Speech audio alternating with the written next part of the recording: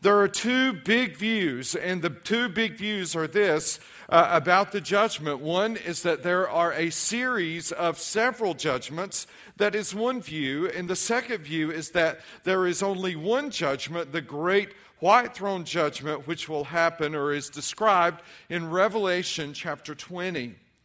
I hold to the view that there's more than one judgment. Personally, I hold to that view. You will find others, capable scholars, who hold to the view that the great white throne judgment is the only judgment there is.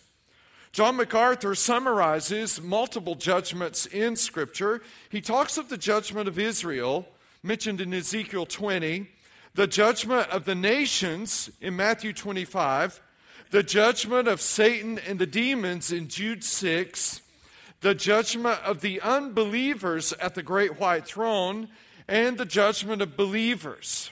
All of those judgments, incidentally, will take place. The question that scholars debate, and it's not that huge, is will they all take place at the great white throne judgment, or will they take place at different times? This morning, we're only going to look at the judgment of believers. Later down the road, we'll look at the judgment, the great white throne judgment. Why is this important? It is important because we will all face the judgment. Scripture says that. And if there's some place we're all going, we probably should know where it is and what it's going to entail. I shared this, I think, recently, but in case I didn't, a few weeks ago I was called out late on a Saturday evening to go visit a man who was on his deathbed.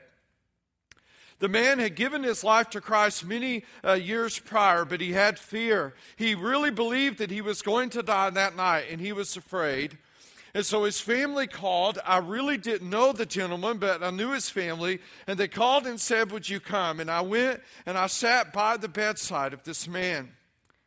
He gripped my hand as we talked. He asked me questions about the end of his life and the end of life in particular. And he had this belief that had somehow lodged in his mind, and here it was. The belief was this: that even though he had given his life to Christ, there was still a time when he would stand before the judgment seat of Christ, and he could be judged at that time to be either saved or lost. And so his salvation that had been secured for him earlier in his life was still somehow incomplete enough to think that down the road he would stand before the judgment seat of God, and it would only be at that point that he would learn whether or not he was saved or lost. As a matter of fact, he said someone had taught him that. Someone had told him that. Perhaps that person was a Seventh-day Adventist. They teach that at the end of every person's life, there will be what they call a, quote, investigative judgment. Let me quote from their own theology. I quote now, this investigative judgment determines who of the myriads sleeping in the dust of the earth are worthy of a part in the resurrection, and who of its living multitudes are worthy of translation. Well, I have news for every Seventh-day Adventist. The answer to that question is no one. None of us are worthy of this. None of us are worthy of this. The saintliest person in the room this morning isn't worthy of the resurrection. The saintliest person in the room this morning isn't worthy of the rapture. We all believe that, amen? We're not worthy. And so, but there is this fear that it grips Seventh-day Adventists. They live in constant fear. Will I be found worthy during this investigative judgment that will occur at the end of time? I would say that many Catholics live in this same fear, because the idea is I will do works, and if I do works, as I do these works, there will be this time. There's a positive and a negative side. On the positive side, there's purgatory, which means something could happen during purgatory to maybe I could earn my way there. And then there's a negative side which says there's some kind of scale somewhere. And if I could just do more good than I do bad, somehow God will look at those scales at the end of my life. And when he sees those, if the bad outweighs the good, then I will be in. But what I want to say to you is that while it perhaps is easy for us to look at the theology of the Seventh-day Adventists and notice differences, and to look at the theology of Catholicism, probably 10 or 15% of you used to be Catholic, but to look at the theology of Catholicism and to note the differences, I would dare say that among us in this room today and in the next service will be folks who are so confused about what is going to happen at the judgment. And that without realizing it, you have these errant ideas that have kind of worked their way into your theology. And you have in mind, you picture it even, what that day is going to be like. Paul talks to the Corinthians about that day. I want to say something to you. The Corinthian church was no model church. This whole letter is written to a church that is blowing it. So if we must understand in the rules of context that we've got to look at immediate context when we're studying Scripture. And the immediate context of this writing says that the Corinthians were blowing it. Absolutely blowing it. But we learned three overarching principles that will guide the judgment day of God. Number one, all our worthwhile works are a result of the grace of God. What does Paul say here? According to the grace of God given to me.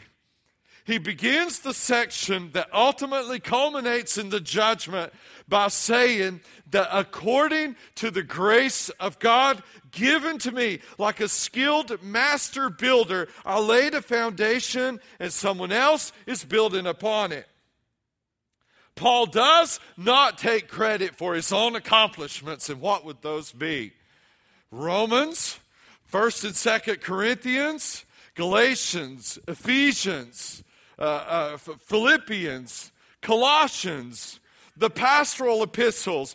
Paul wrote much of the New Testament. Paul traveled all over the known world at that time as a missionary of the gospel of Jesus Christ. And he says, none of this is my doing. According to the grace of God given to me, I laid the foundation, speaking specifically of the church in Corinth. I founded the church, is what he's saying. I laid this foundation. Now, Paul was a persecutor of Christians before he came to Christ. He was trekking along the road, and as he was trekking along the road to Damascus to hand out the execution papers for Christians, Jesus Christ himself stopped him dead in his tracks. And a great light shone, and Jesus spoke out of that light, and it says, Saul, his name was Saul then, Saul, Saul, why are you persecuting me? And that encounter with Jesus changed Paul's life.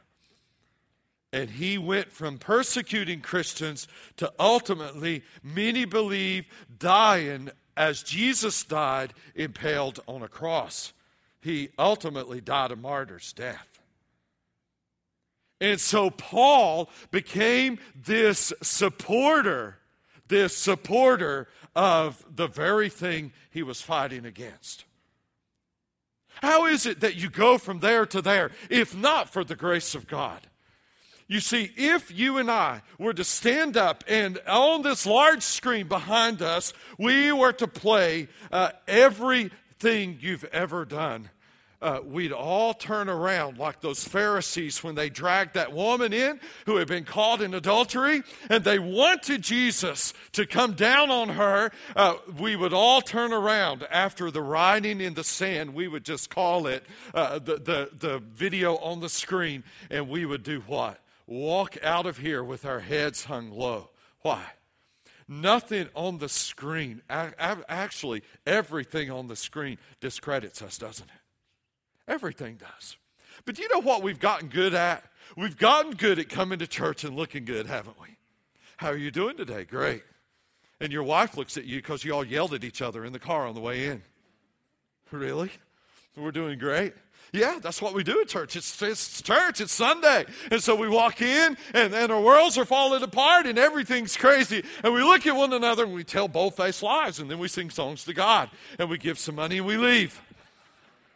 Right? That's what churches become reduced to. Let's go here. Let's put on our best. Let's look our best. Let's talk our best. Here's the speech. Roll it out. This is what you got to do. I grew up doing that.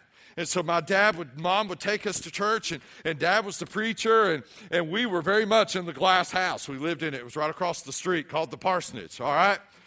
We just never felt we could even hang anything on the wall because, how about the nail that the person wants to make who follows us? It was just a crazy way to live.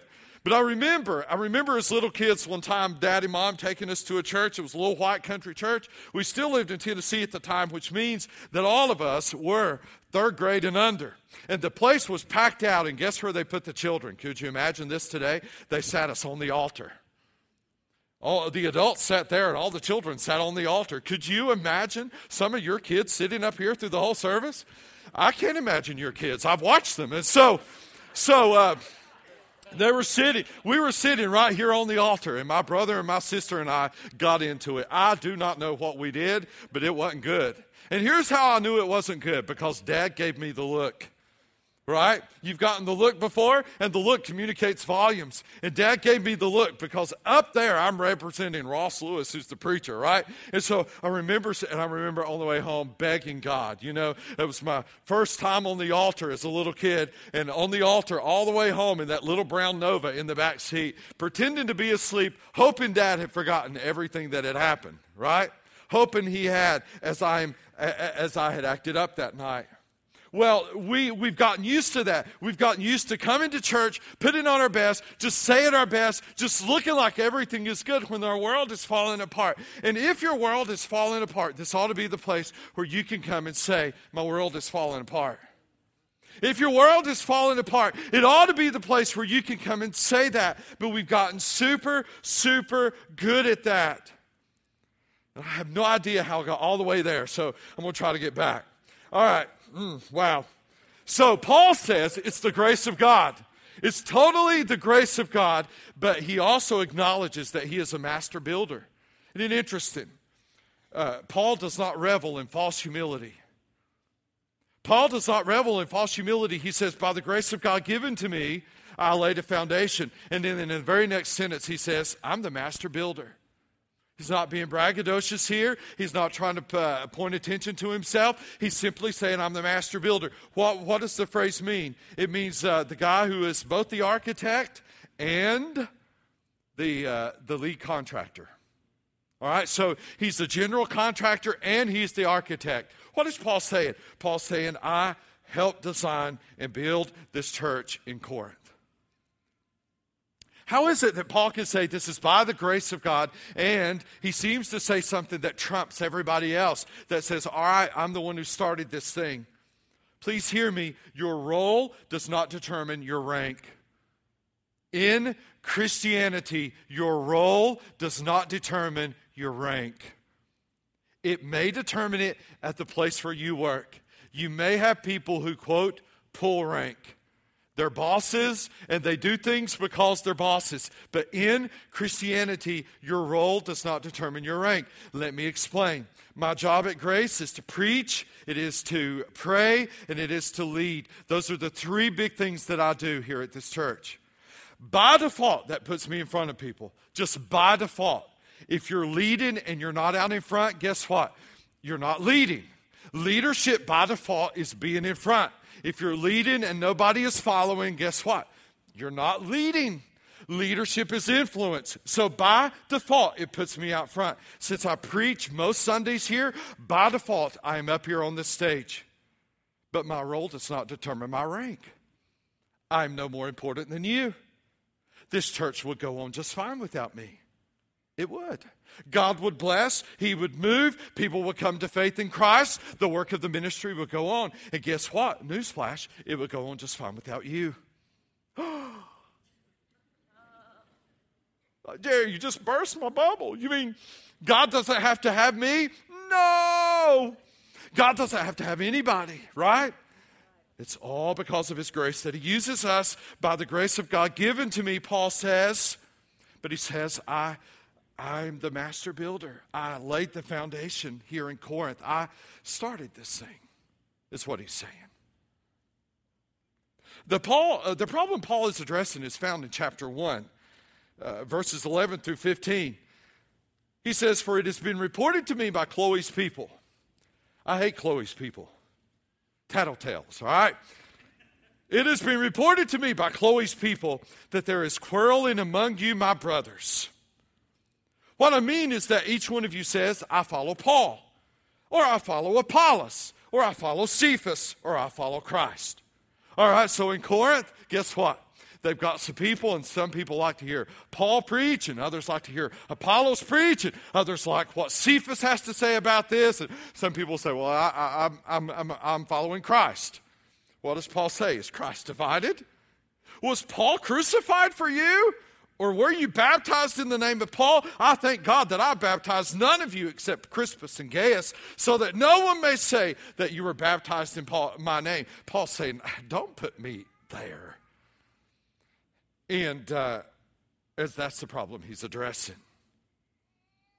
Apollos and Cephas built on Paul's foundation of his work there. He says, let each one take care, for no one can lay a foundation other than that which is laid, which is Jesus Christ. Why should we be careful how we build on the work of God? Because the foundation is so precious. That's why.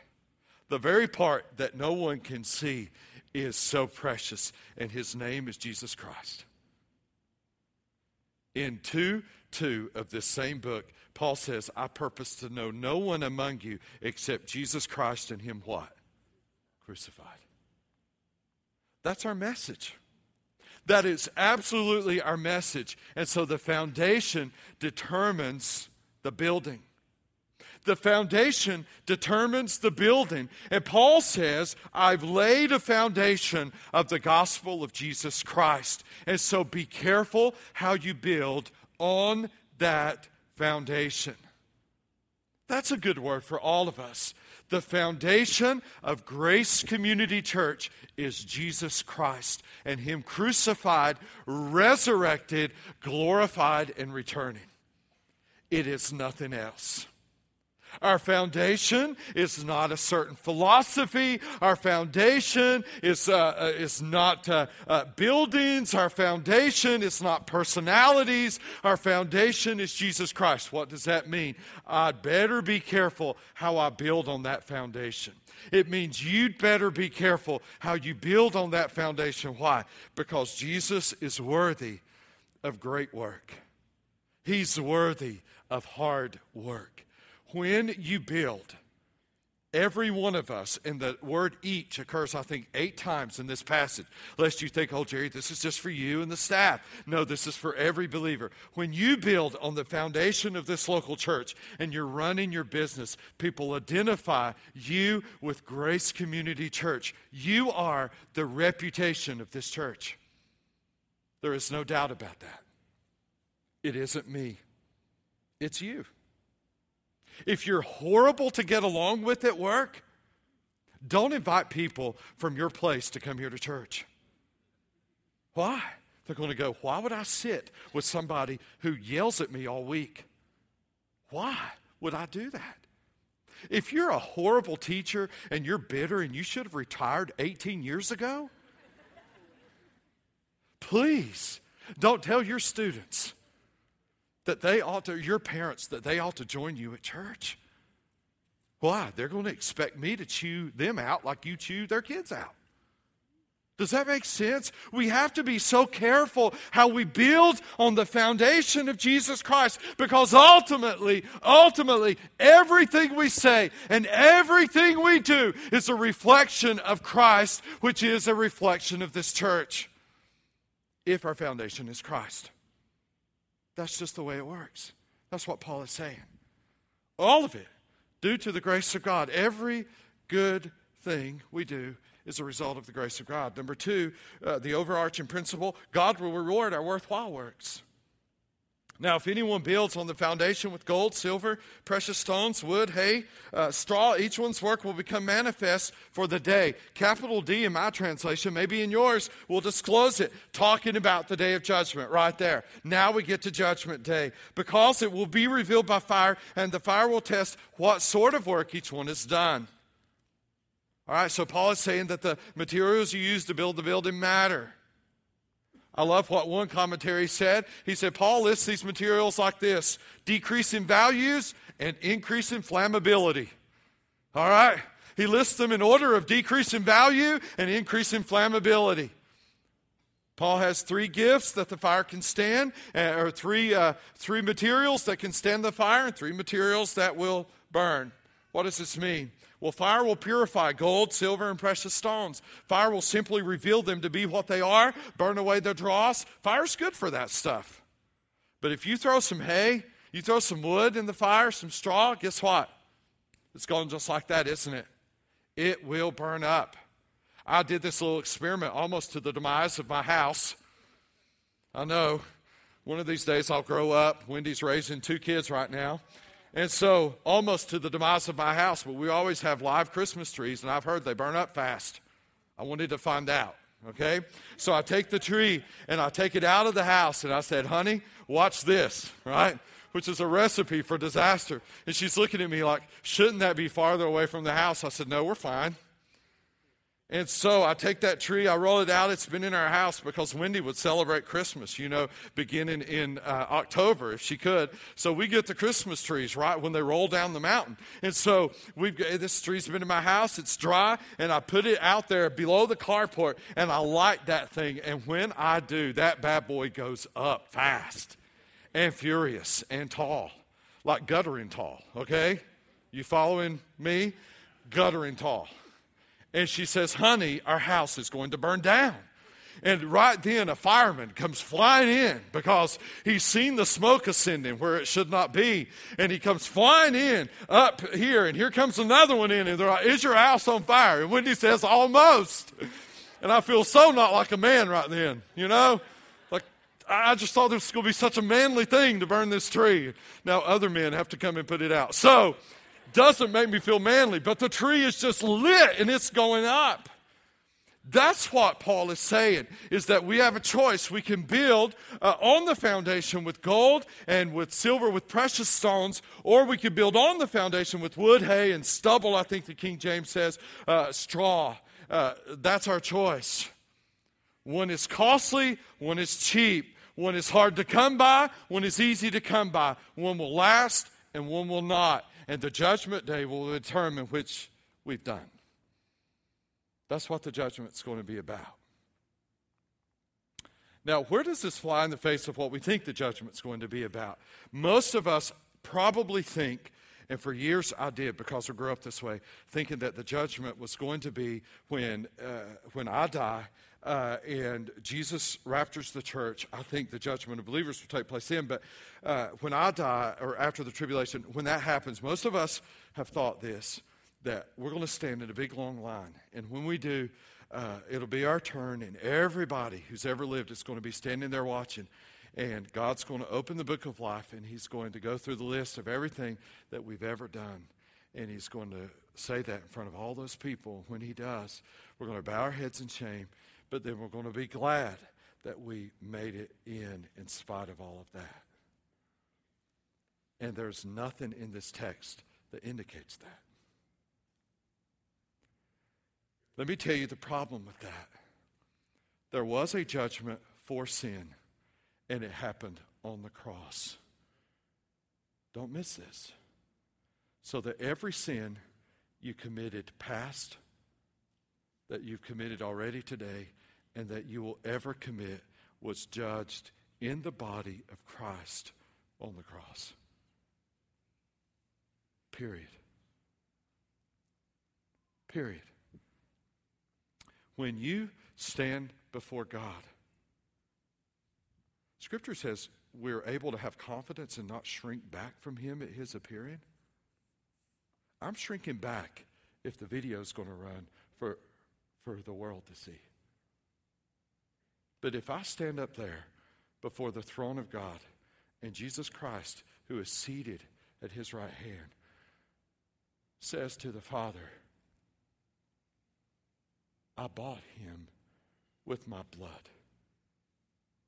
Beth, she's mine.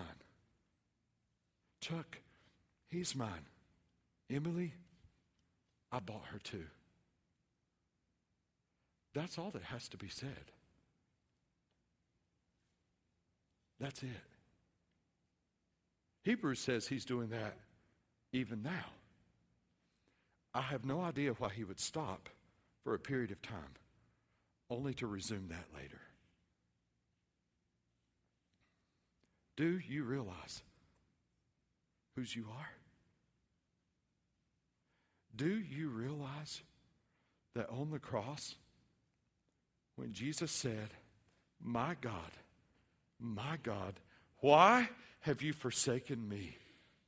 That most likely the reason for that cry was the verse that says, God made him who knew no sin to become sin for us, that in him, Jesus, we might become the righteousness of God. Any broken record that plays through your mind is yours, not God's. It's yours. Any sin that you have committed for which you have sought forgiveness in repentance, but yet, just this morning while you were singing, it flashed through your mind. That is your doing. We do most of the talking to ourselves. That is your doing, not God's. And the judgment is going to be one big playback of all of your life.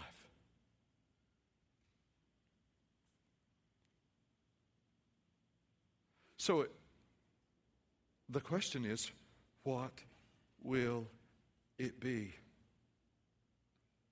The purpose of the fire in this context is not to punish, but to reward the good works that you do. You see, the word in the Greek for judgment seat is bema, B-E-M-A, bema. And the bema seat in that day was not a tribunal council. It was the same word used to describe the podium in the Olympics.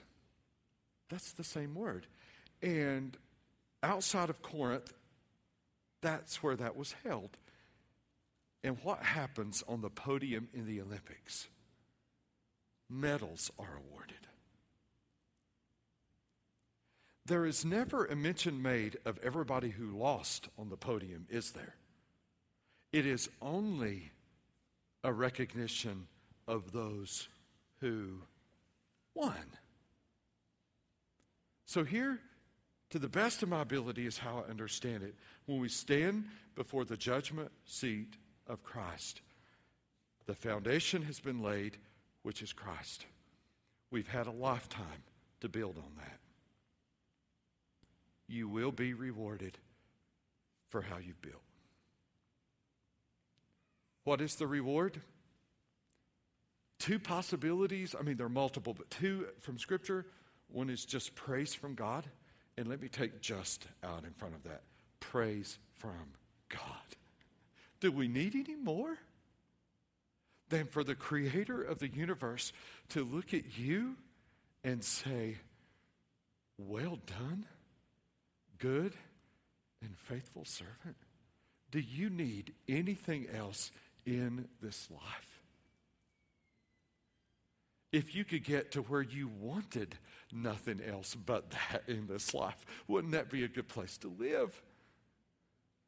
That all you live for, that what you desire, that what you want more than anything is at the end of your life for God to look at your life, to look at how you've built and say, well done. Here's your reward. Now, Scripture says in another place, there are 4 or 5 crowns mentioned. crown of life. I'm not going to get into those today. Those could possibly be rewards. But then, if you read the book of Revelation, what do they do with the crowns? They throw them down at Jesus' feet. The judgment seat of Christ for believers is a day of great reward. I ask you today, how and what are you building? What bricks did you put in the building this week? Whom did you serve? Whom did you talk to about Christ? Did you walk into your business that you own? Did you walk into the classroom that you teach and have God's heart? God just move your heart. Did you look at the clients that you meet, the patients that you see, and did God somehow stir your heart for them and you thought of this great building called the church? And how did you respond? The judgment will be reward for how you built. God will reward worthwhile works. Later on in chapter 4, verse 5 of this same book, therefore do not pronounce judgment before the time. They're judging Paul, and Paul's saying, all right, hold off on your judgment before the Lord comes, who will bring to light the things now hidden in darkness and to disclose the purposes of the heart. Then each one will receive his commendation from God. So here's the reality. It is entirely possible to be crazy busy but not building good stuff. That's the possibility. You could be busy about a lot of things, but they aren't good things and they aren't God things. They're just you things, and you're excited about them, but they aren't part of the foundation. They're not worthy to be built on the foundation. So are you building on the foundation of Jesus Christ? Does your life exude Christ? Students, as you sit here, you know I love to see you up front, and I'm honored by that. Are you, as students, building on a foundation of Jesus Christ, or is it your own popularity? Is it your own good works? Is it your own reputation on which you build? Is it so people can know how cool you are, so people can think, wow, he has it all together, or look at her, she dresses this, or she's this? Or do people look at you? Do they talk to you? Do they listen to you and see Jesus Christ? Bosses, are you doing that? Doctors, nurses, teachers, are you doing that? Whose foundation are you building on? How are you building on it? God will reward worthwhile works. And some of you, let me be honest, are sitting here, and this is so convicting, as it should be. Number 3, God will destroy our worthless works. The same fire that reveals the purity and the preciousness of the gold and silver and the precious stones reveals the waste of the other. Verse 15 says, if anyone's work is burned up, he will suffer loss, though he himself will be saved, but only as through fire. I love what one commentator says. Even failures will be included in salvation, but they will enter salvation, quote, smelling of smoke, their labor having gone up in flames. I'd rather not go in smelling of smoke, amen? It's a picture of someone being in a house. The house is set on fire, but the house is set on fire, and if it's built, which, by the way, was the number one indicator. If you had a building inspector in Paul's day, they would look for, can this house withstand fire? And so the way to do that, the way to know it is if the place caught on fire and it didn't burn down. It was built in order to be able to withstand fire. Let's keep in mind, the irrigation systems were rare. The ability to extinguish a fire difficult. So God will reward good works, but it's a picture of somebody being in their own house and the house catches fire. And it's burning to the ground around them, and they're rescued through that fire. So to be saved as through the fire. They're rescued through the fire out of that house. I just don't want to be rescued through the fire. I want to build gold and silver and precious stones. So, Jerry, what does that look like? I can't tell you. That's going to have to be between you and God and what He's called you to do. I can't tell you that. I mean, we sure would be glad to help you. And wow, what God would do in this county if we all thought this way. And if we walked out of here realizing this, and if we look forward to the judgment, not in dread, but in anticipation, because God's going to reward us.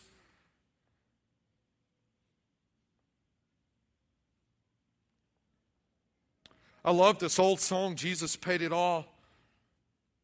It was written in the 1800s, and then in 1886, some missionaries were holding open-air services, and a young girl happened to go by. She had been fired by her boss.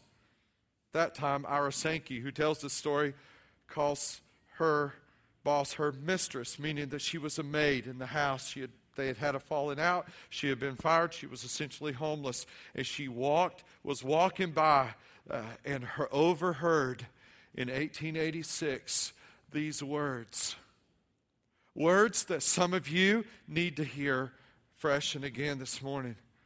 They go like this. I hear the Savior say, "Thy strength indeed is small. Child of weakness, watch and pray.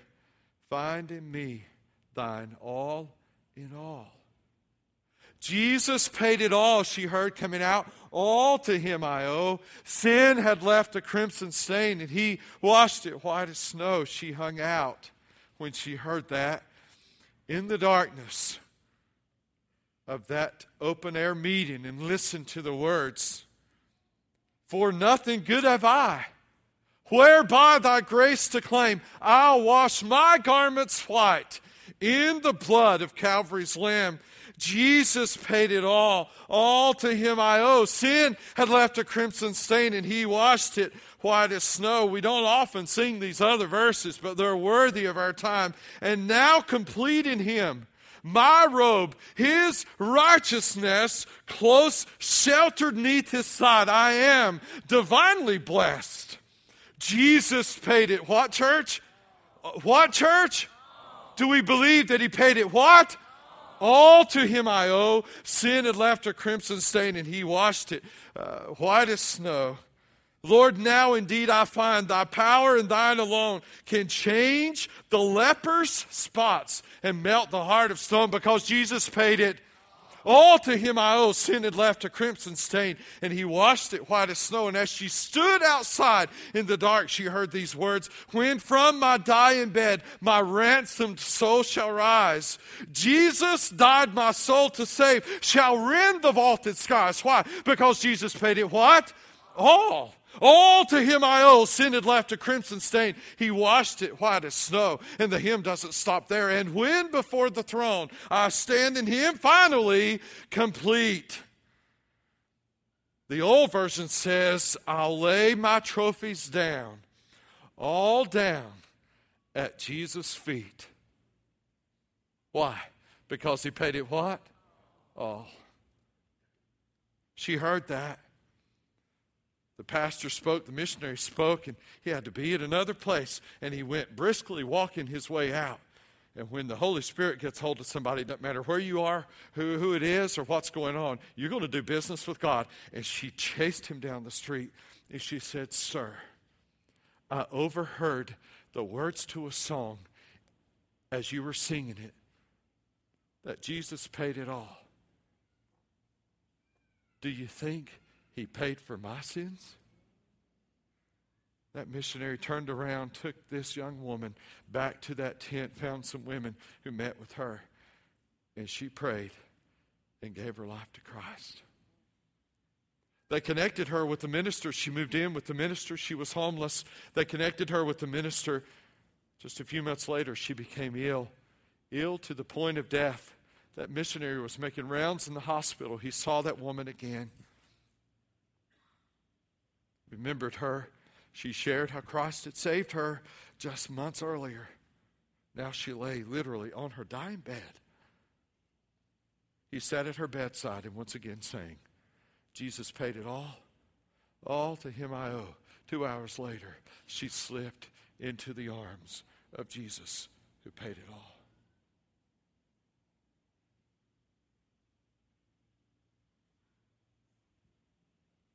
He is our judge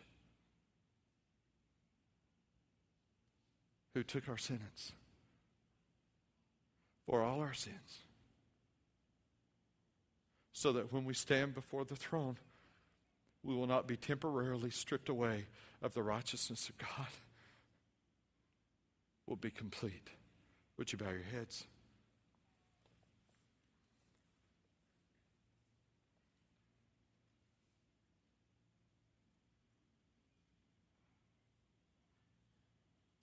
Jesus, we've tried to pay some debts that you paid this week.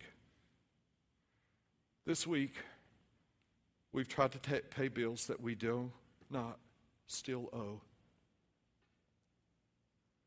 We've opened up the file cabinet of our past, and we've pulled out accounts that you canceled.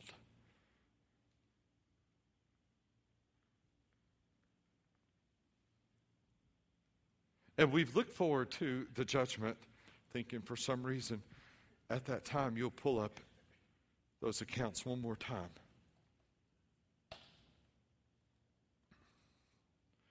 As people of the cross, we remember your cry of being forsaken by your Father, as he could not look on our sin.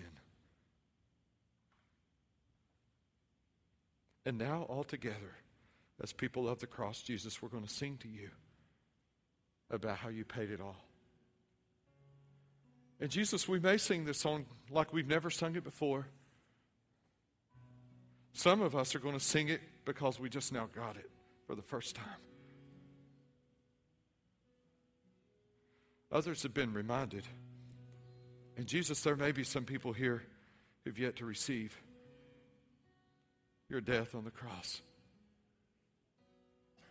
as salvation for their sins. So Jesus, you're center stage now. As you were on the cross in infamy, you are now in glory.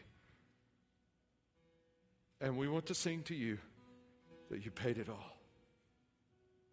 Oh, sin had left what a crimson stain, and we still deal with the consequences at times and the after effect. But you've been judged for us. Thank you. Thank you.